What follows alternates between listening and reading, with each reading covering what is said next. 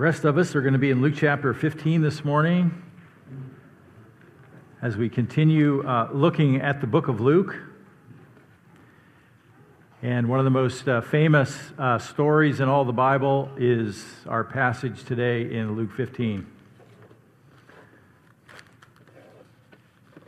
Bill Adams, the CEO of a large hospital in Virginia, received a frantic call from a woman who had just lost her mother a few days ago. And she said, "My mother came to your hospital and she died as a result of cancer. She had her wedding ring and we can't find it."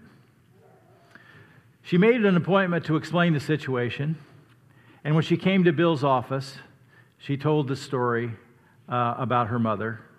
And she and her dad had been married 50 years. They were a loving couple and caring parents.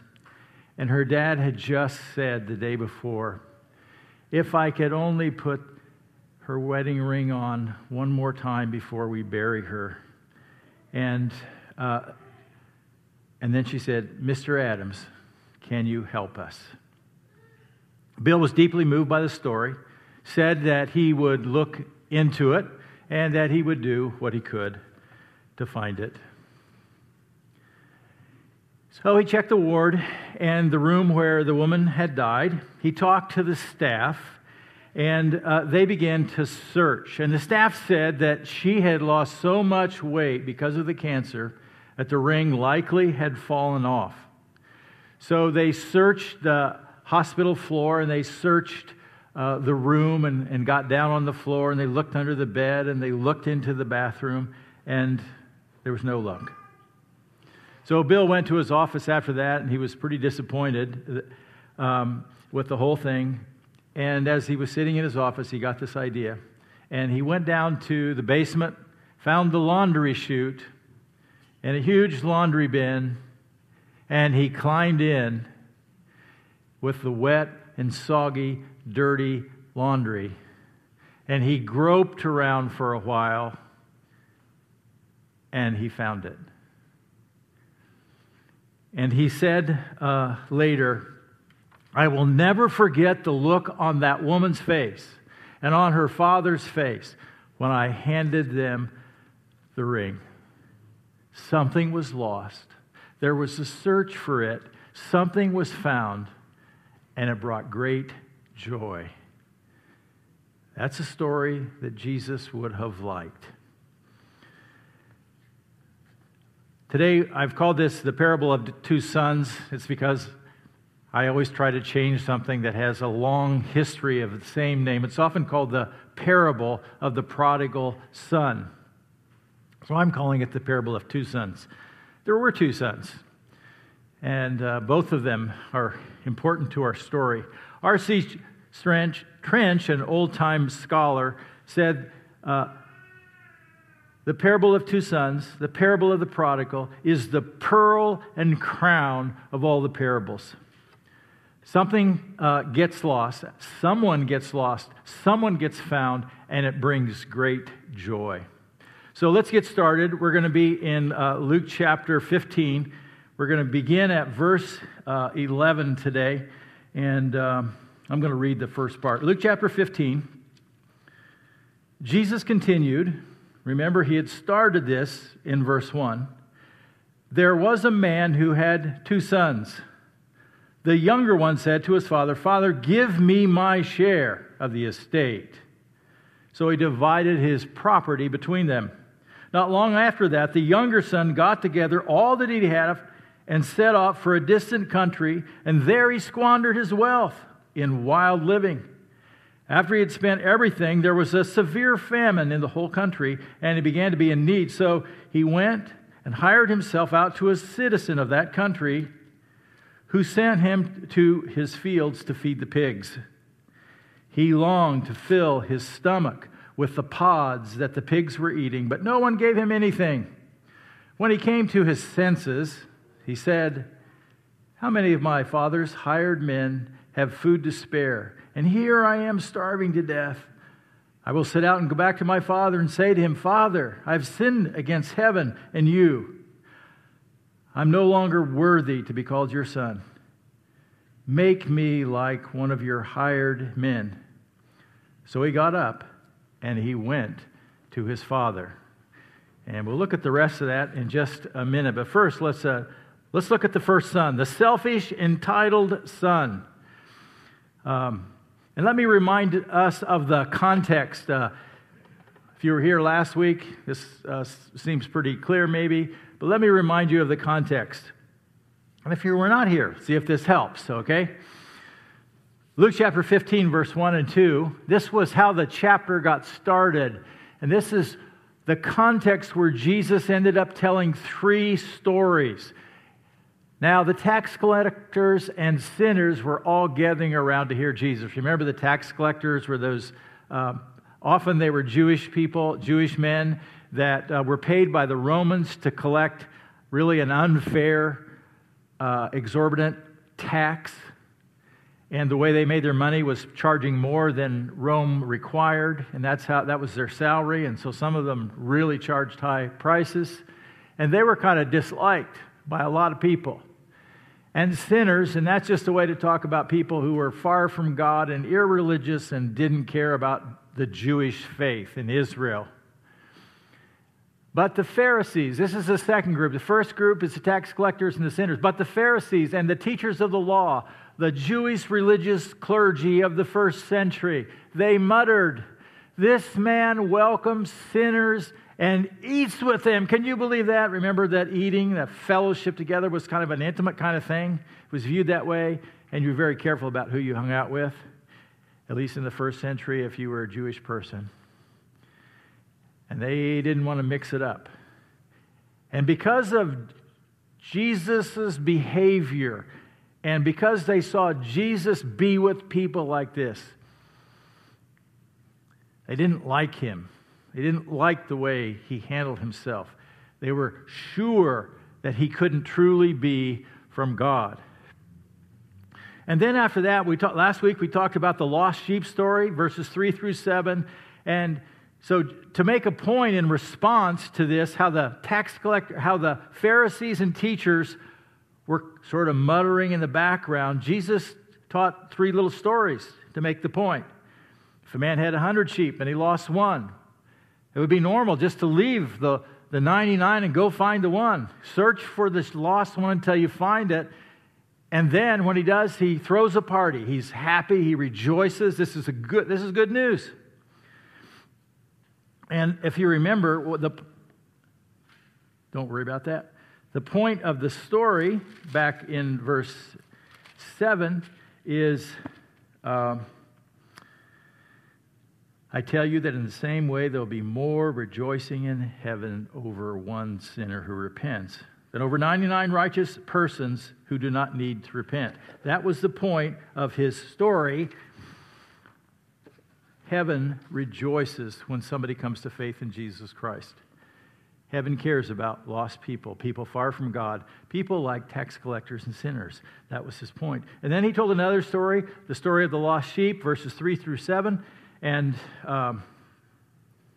it's verses 8 through 10, and it's the story of the lost coin. 10 silver coins, the woman loses one. She sweeps her house, cleans everything until she finds the one, and then she rejoices. After she searches carefully, she finds it, and she throws a party. And again, the point is in verse 10, in the same way I tell you, there's rejoicing in the presence of the angels of God over one sinners who repent. So that's the background to this story in Luke chapter 15, beginning at verse 11. In verse 11, we see the self-focus request. Jesus continued, there was a man who had 2 sons. So there's 3 players in this story, 2 sons, 1 dad, okay? Verse 12, the selfish, entitled son, that is the younger one, said to his father, Father, give me my share of the estate. Give me what you owe me. Give me what I'm entitled to. So apparently the the dad is well-to-do enough that he has an estate, and he has servants. And the custom of the day from Deuteronomy 21:17 was when the father dies, the normal thing would be the oldest son would get 2/3 of the estate. And if there was a younger son, the younger son could get 1/3 of the estate. And so this younger son is wanting his share right now. He's impatient. He's tired of doing things Dad's way. And in fact, he can't wait for Dad to die, literally. So he wants his fair share, and he wants it now.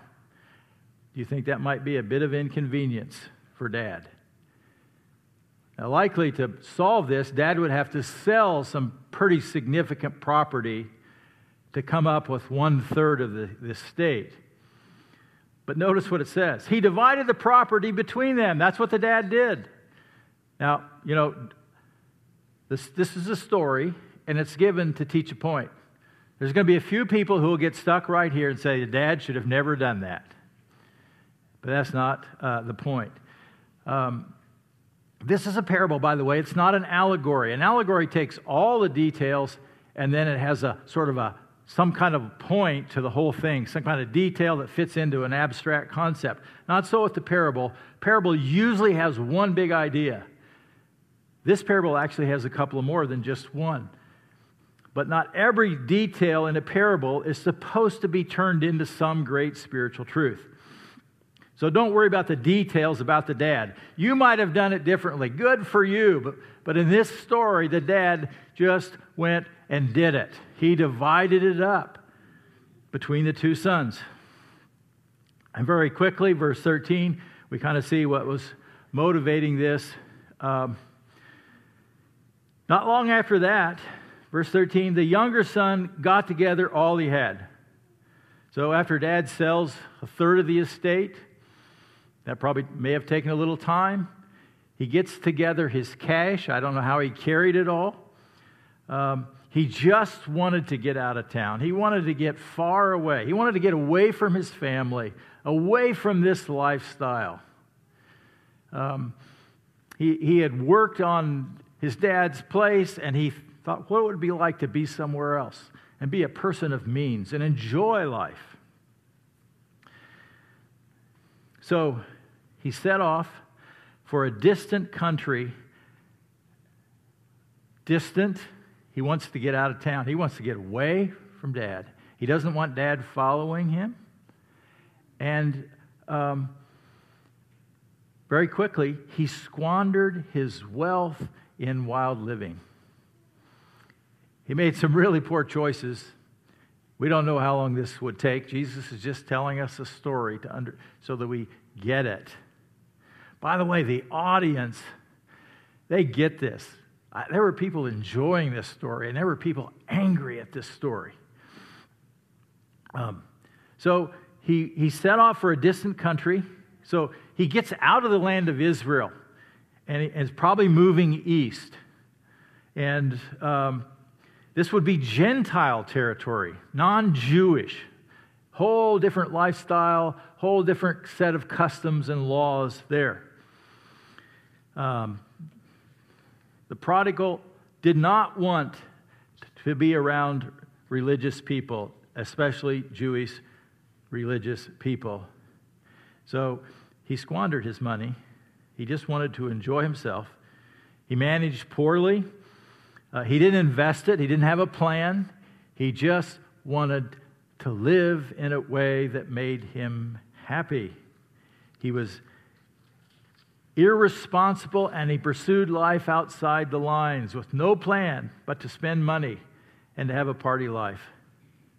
So he totally burns up 1/3 of his father's estate. And that's the whole story of the prodigal right there. He is a prodigal at that point in verse 13. It's the only mention of a prodigal lifestyle, other than later there's a criticism.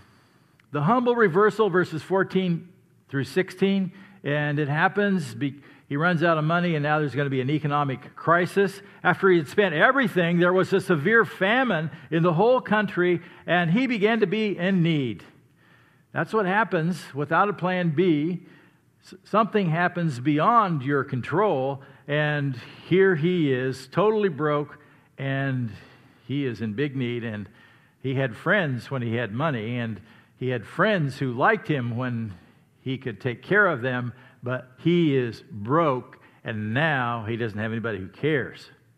Verse 15, so he's going to take some action here. He went and hired himself out to a citizen of that country who sent him to his field to feed pigs. And, that's pretty humorous if you know anything about the first century culture, because the Jewish people, according to the law, were not to be around pigs. They weren't to have pigs, they weren't to touch pigs, and they weren't to eat pork. And there was a reason for that back in those days, and no longer part of God's plan. But pigs were not to be raised in the land of Israel, but there were some. And so he has to go to work.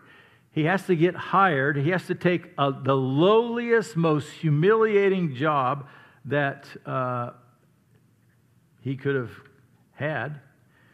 And verse 16 says, he got so low, so humiliated, so hungry. Verse 16, he longed to fill his stomach with the pods that the pigs were eating, and no one gave him anything.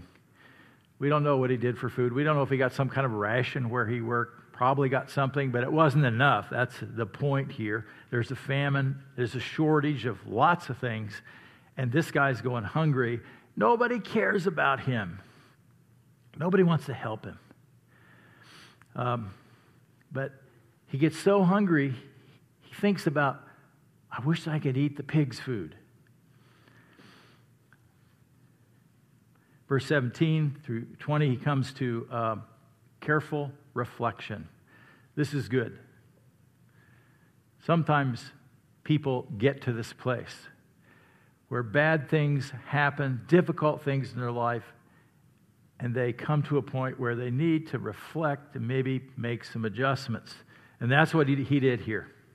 When he came to his senses, verse 17, he used to dream about leaving his father's place. How great it would be on the other side. The grass is greener over there. He wanted to get far away from this place and enjoy his life. It didn't work. And now he thinks about home. Wasn't so bad there, was it?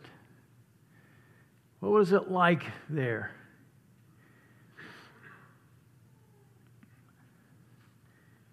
As he reflects, how many of my father's hired servants have food to spare? And here I am starving to death. That was true. His father provided for his employees. His father took care of them. Way better than the life he had right now. Verse 18, he comes up with a plan. I will set out and go back to my father and say to him, Father, I have sinned against heaven and against you. He is in so much emotional pain.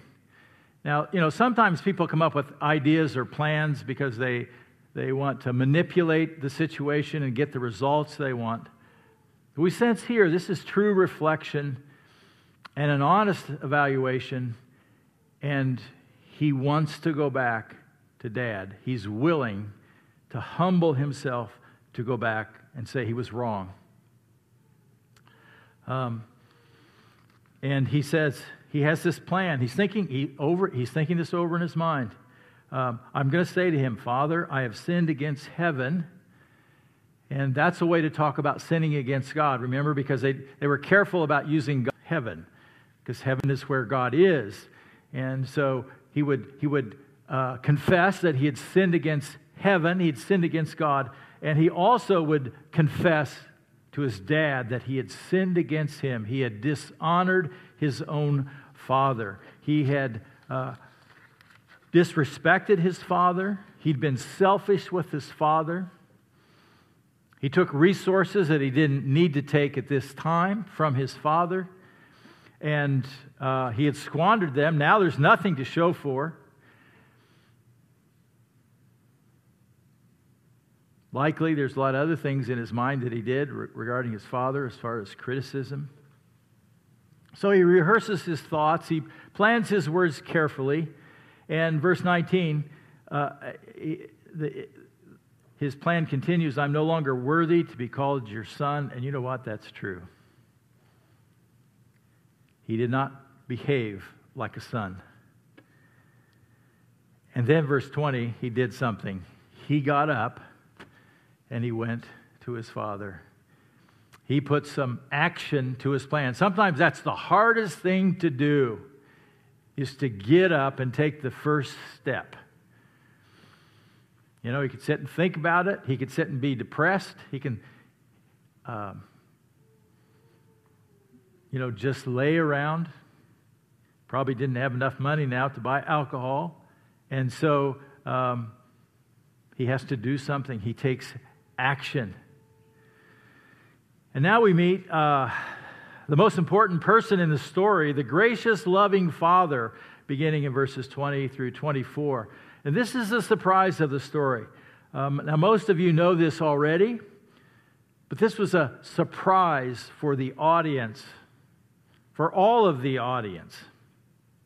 Verse 20, the welcome reception. But while he was still a long way off, his father saw him and was filled with compassion for him. The father was looking out for him.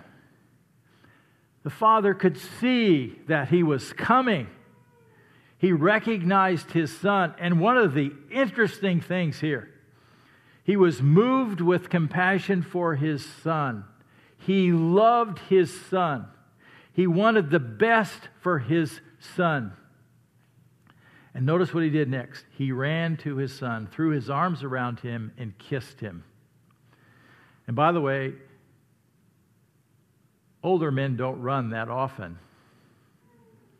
Some of us can't.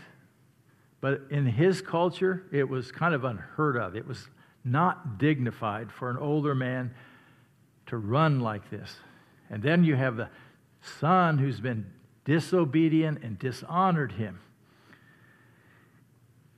But the father pursues the son. The son made that step to come back, and now the father comes forward to meet his son.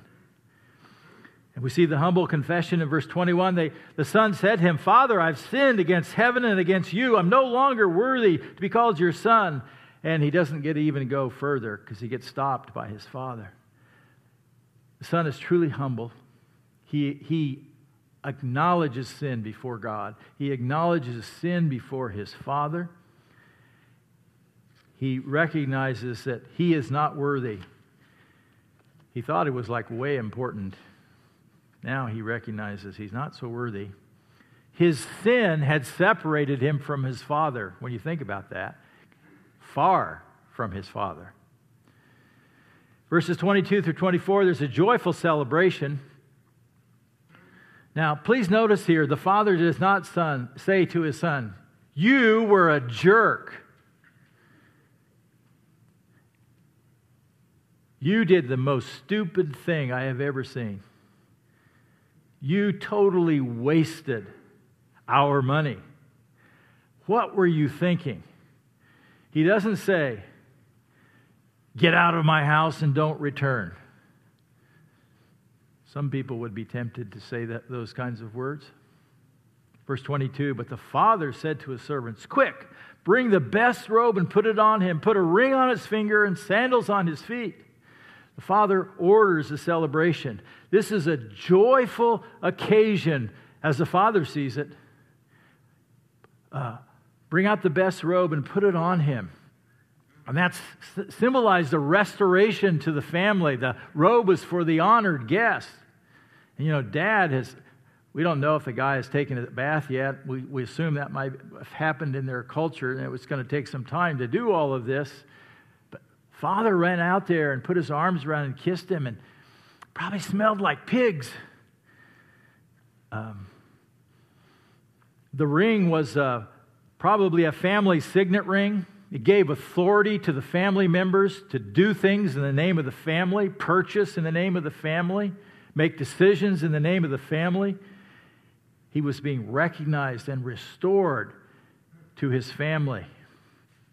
The sandals acknowledged that he was a free man, that he was not a slave or an indentured servant who might go barefoot. And Dad said, "Bring the fattened calf and kill it.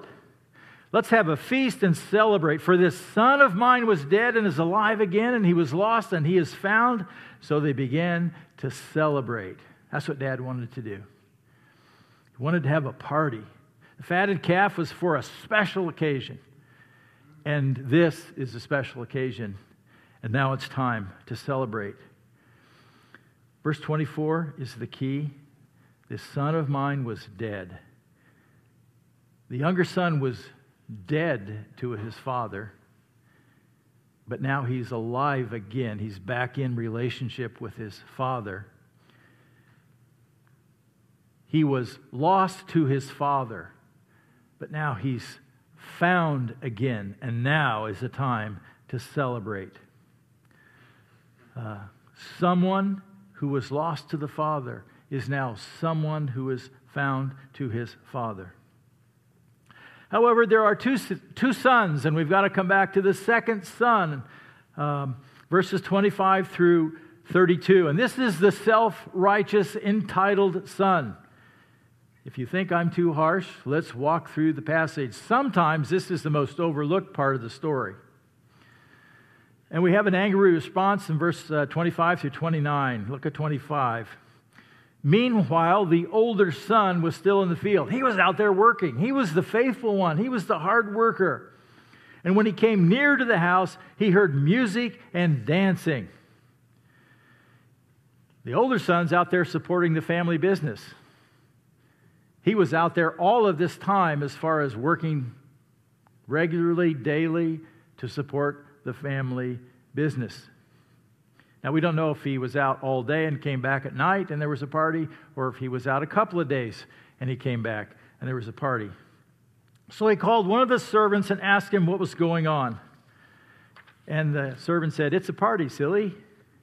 Nope, he said, "Your brother has come," he replied, "and your father has killed the fattened calf because he has him back safe and sound." How do you think that sunk in to the older brother? Whoa, what? My brother, the one who left us, he left me to do the work? No way. The older brother became angry and he refused to go in. The more he thought about it, the angrier he got. "I'm not going to the party. I'll show them" kind of attitude. He's not going to celebrate. There should be discipline, not celebration, because he understands justice, right? Notice what happens next. So his father went out and pleaded with him. Father has two sons. You know what? He loves them both. And he's going to go out to meet his son who is angry at the celebration. He takes steps toward him. He wants to bring his older son into an understanding and bring him into the party so that he can celebrate as well. But he, the older son, answered his father, "Look, all these years I've been slaving for you."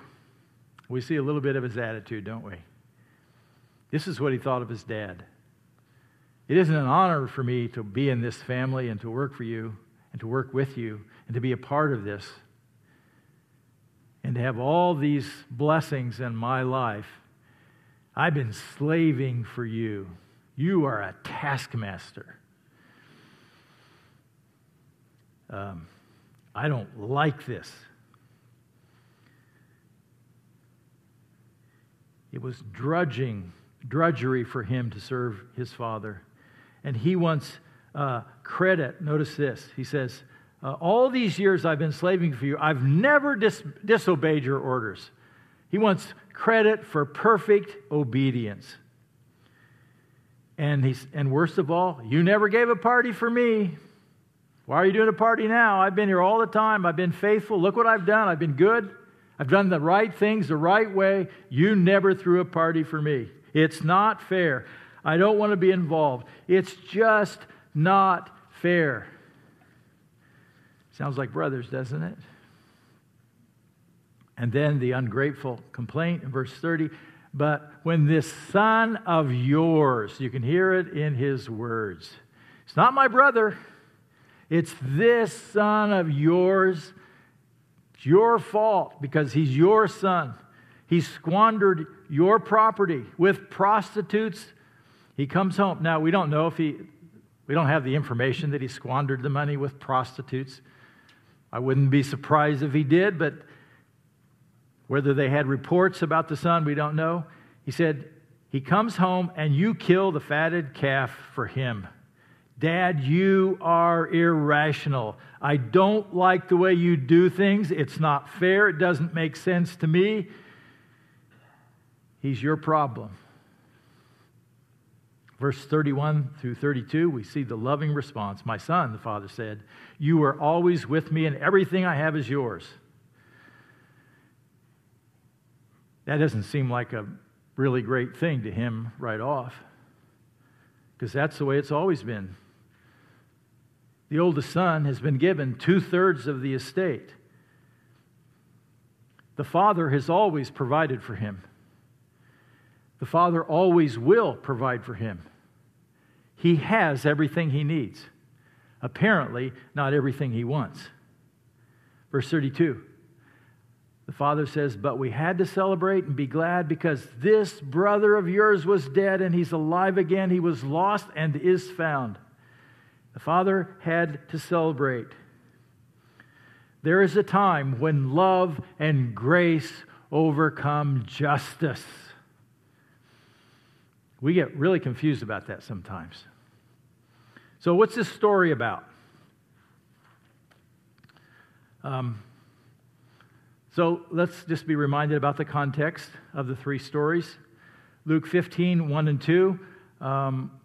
Jesus hung out with sinners and tax collectors, and it made the religious leaders upset because he ate with them. There was an assumption in the first century. The assumption was God hates sinners. God hates sinners. There you go. This is what the Pharisees and the teachers of the law believed. This is why they hated sinners and tax collectors. And this is why they didn't get Jesus. Why would Jesus, if he is such a holy person, if he's a man of God, a man from God, why in the world would he hang out with irreligious people? And the point of this story is that God loves sinners. God loves people. He loves all people. He loves religious people and irreligious people. And he has a way for them to come into a relationship with him and a way to walk with him and to live with him one day at a time. God loves sinners. He loves people.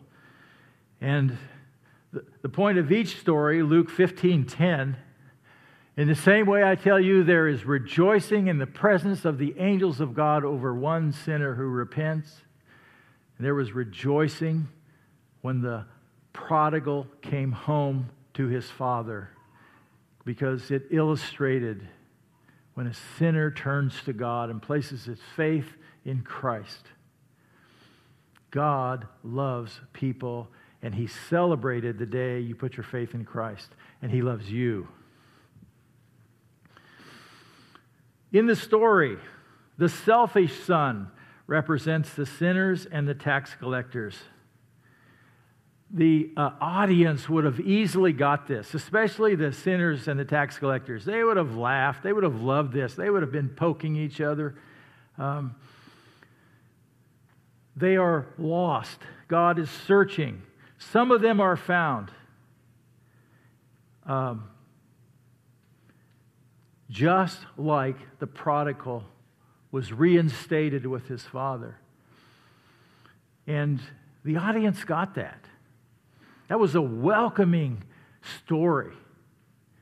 Probably gave some hope. It probably caused some to step back and think and to reflect. Maybe I should consider Jesus. The loving Father represents the Heavenly Father. He loves people. He desires all people to be in a loving relationship with Him. But you know what? He never forces people to come to Him. He has given people a free will. And people can go do whatever they want. And they do. And some people get really far from God. And, just like the youngest son, he thought about it, he reflected, and he wanted out of there. He didn't want any part of that kind of life. And so he left. And he just did whatever came naturally, whatever felt right, whatever felt good. And we see in the story how God is patient with people.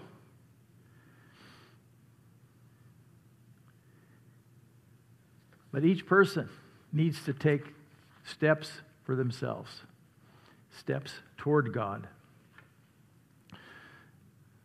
The third person, the self-righteous son, represents the scribes and the Pharisees.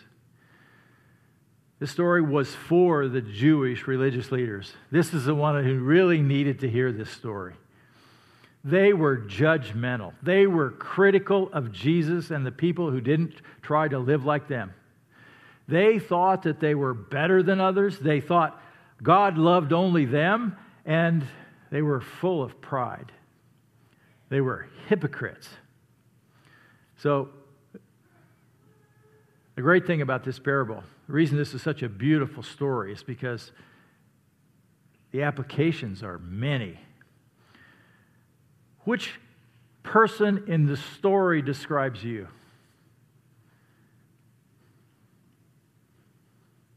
Which one? You're not in the story? Let's see. Okay, here's another question. Are you living a self-focused life without needing God? This is what the younger son did. This is what he lived out. This is the initial part of his story. The original parable was about how God views conversion, about somebody who did not have a relationship with God, who came into a relationship with God and was forgiven. The way we would talk about it today is that somebody placed their faith in Christ and was saved from the penalty of their sin. That was the original application to this story. How God views an unbeliever coming to faith. And this is the primary application, but the beauty of Jesus' stories, and especially this one, there can be many applications. For example, sometimes believers live as if God doesn't exist. And sometimes they drift far away from God. Like that prodigal got away from his father. And that can apply to you. When you live as if, well, I don't think about God a lot. I don't need His Word. I don't have time to pray. I forget to thank Him for what He's given me and what He's provided for me. And I have a lot of decisions to make. And Christians just don't understand what I face. Sometimes Christians can live as if God doesn't matter. Sometimes, rather than pursuing His kingdom, they're all about their own world and their own kingdom. Is that you? Is that you? Or are you loving people, reaching out to the not yet Christian and rejoicing when someone turns to God? That's the Father in the story. He's loving. He's gracious. He wants to move out to connect with both of His sons. This is how Jesus Himself lived. He loved people. He loved the tax collectors and the sinners and the partiers and the prostitutes and people far from God. He loved them, and he reached out to them. And when one of those came to faith, it was time for a party. It was time to rejoice. That's what Jesus was like. And he wants us to follow him. And he wants us to embrace his lifestyle. And maybe do you need to align your heart, realign your heart with his? Bring it back into a focus to be more like him. Third application question here. Are you caught up in doing things right that you're so caught up in doing things right that you are prideful, unforgiving, or hypocritical? Because sometimes doing good things, sometimes doing right things. I have been tempted with this. I have been tempted to think like a Pharisee before. Sometimes people begin to think that they're more valuable than other people because they do the right things or have made good choices. It causes some people to think that they're better than others because they keep the rules. It causes people to be prideful, and just like the first century religious leaders. And we come back again with the same question. Do you need to realign your heart with Jesus? Do you need to have a reality check? Because, maybe you're not quite like the big brother, but it's easy to just slide a little bit, becoming a little bit prideful, beginning to think I'm just a little more worthy than some other Christians or some other people. And we just forget. So, as we close, let's all stand, and I just would like to pray and think about how God would want you to respond to this story. Let's pray. Father, I just want to thank you for the story of the two sons, the story of the prodigal son, the story of the loving father. And we learned a lot, God, about you, and be reminded about your love and your gracious attitude toward us. We don't deserve it. It's easy for us to get caught up in pursuing our self-focused life. It's easy for us sometimes to become prideful, and you want us to be humble. And Father, for anyone here who is not sure about their relationship with you, has not placed their faith in Jesus Christ, I pray, God, that they would continue to search and find the answers and not give up. May your Holy Spirit just direct us this morning to respond to you, to be humble before you. If there is sin to be acknowledged, that we would do that. That we would seek to offer ourselves back to you as a living sacrifice, to honor you, to be pleasing to you. That we would seek to be empowered by your Holy Spirit,